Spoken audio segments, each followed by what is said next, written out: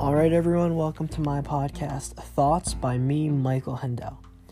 In today's podcast, I'm going to be discussing the novel that I decided to read for my project, which is To Kill a Mockingbird.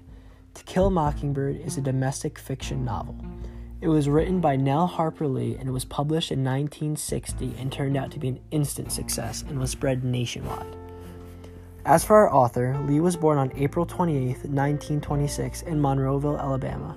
She was the youngest of 4 children and grew up as a tomboy in a small town. Now this is important because in the novel we're going to see her own characteristics reflected on our main character, Scout. Lee grew up with a love for English literature and attended Huntington College in Montgomery, which is an all-female school. Lee was dedicated to her studies and was even known for being an individualist and by some, a loner.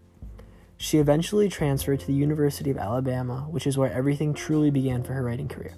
And now I'm going to dive into the novel summary.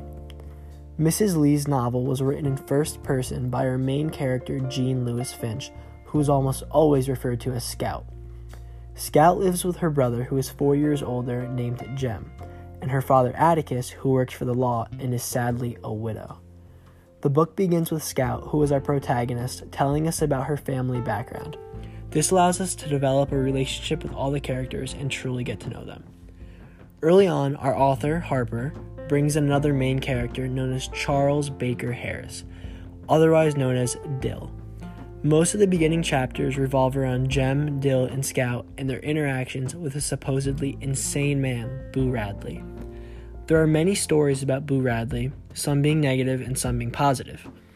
As the plot develops, more questions are surrounding Boo Radley. Even a claim that he shot an African-American man comes to light, and this is where the plot really begins to thicken.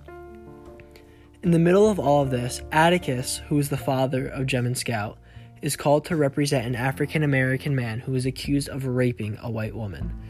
This brings lots of hate towards the entire family, and reality for all of them has become much harder to face. If you want to know what happens next, you're going to have to read the book for yourself. But my own thoughts about the book were that it was actually really good, I enjoyed reading it, and it was very well written by Harper. It was clear, concise, and easy to understand. However, if I were able to change one thing about this entire book, it would be to add more intense scenes. At some points in the story, it was very slow-paced and uneventful, and I kind of lost track because of that. I would recommend this book to those who have an interest in history and politics, as this book became very political at points, and those with knowledge of history would understand concepts in the book given by Lee. For example, a quote in the book said by Atticus to his children is, "As you grow older, you'll see white men cheat black men every day of your life. But let me tell you something, and don't you forget it.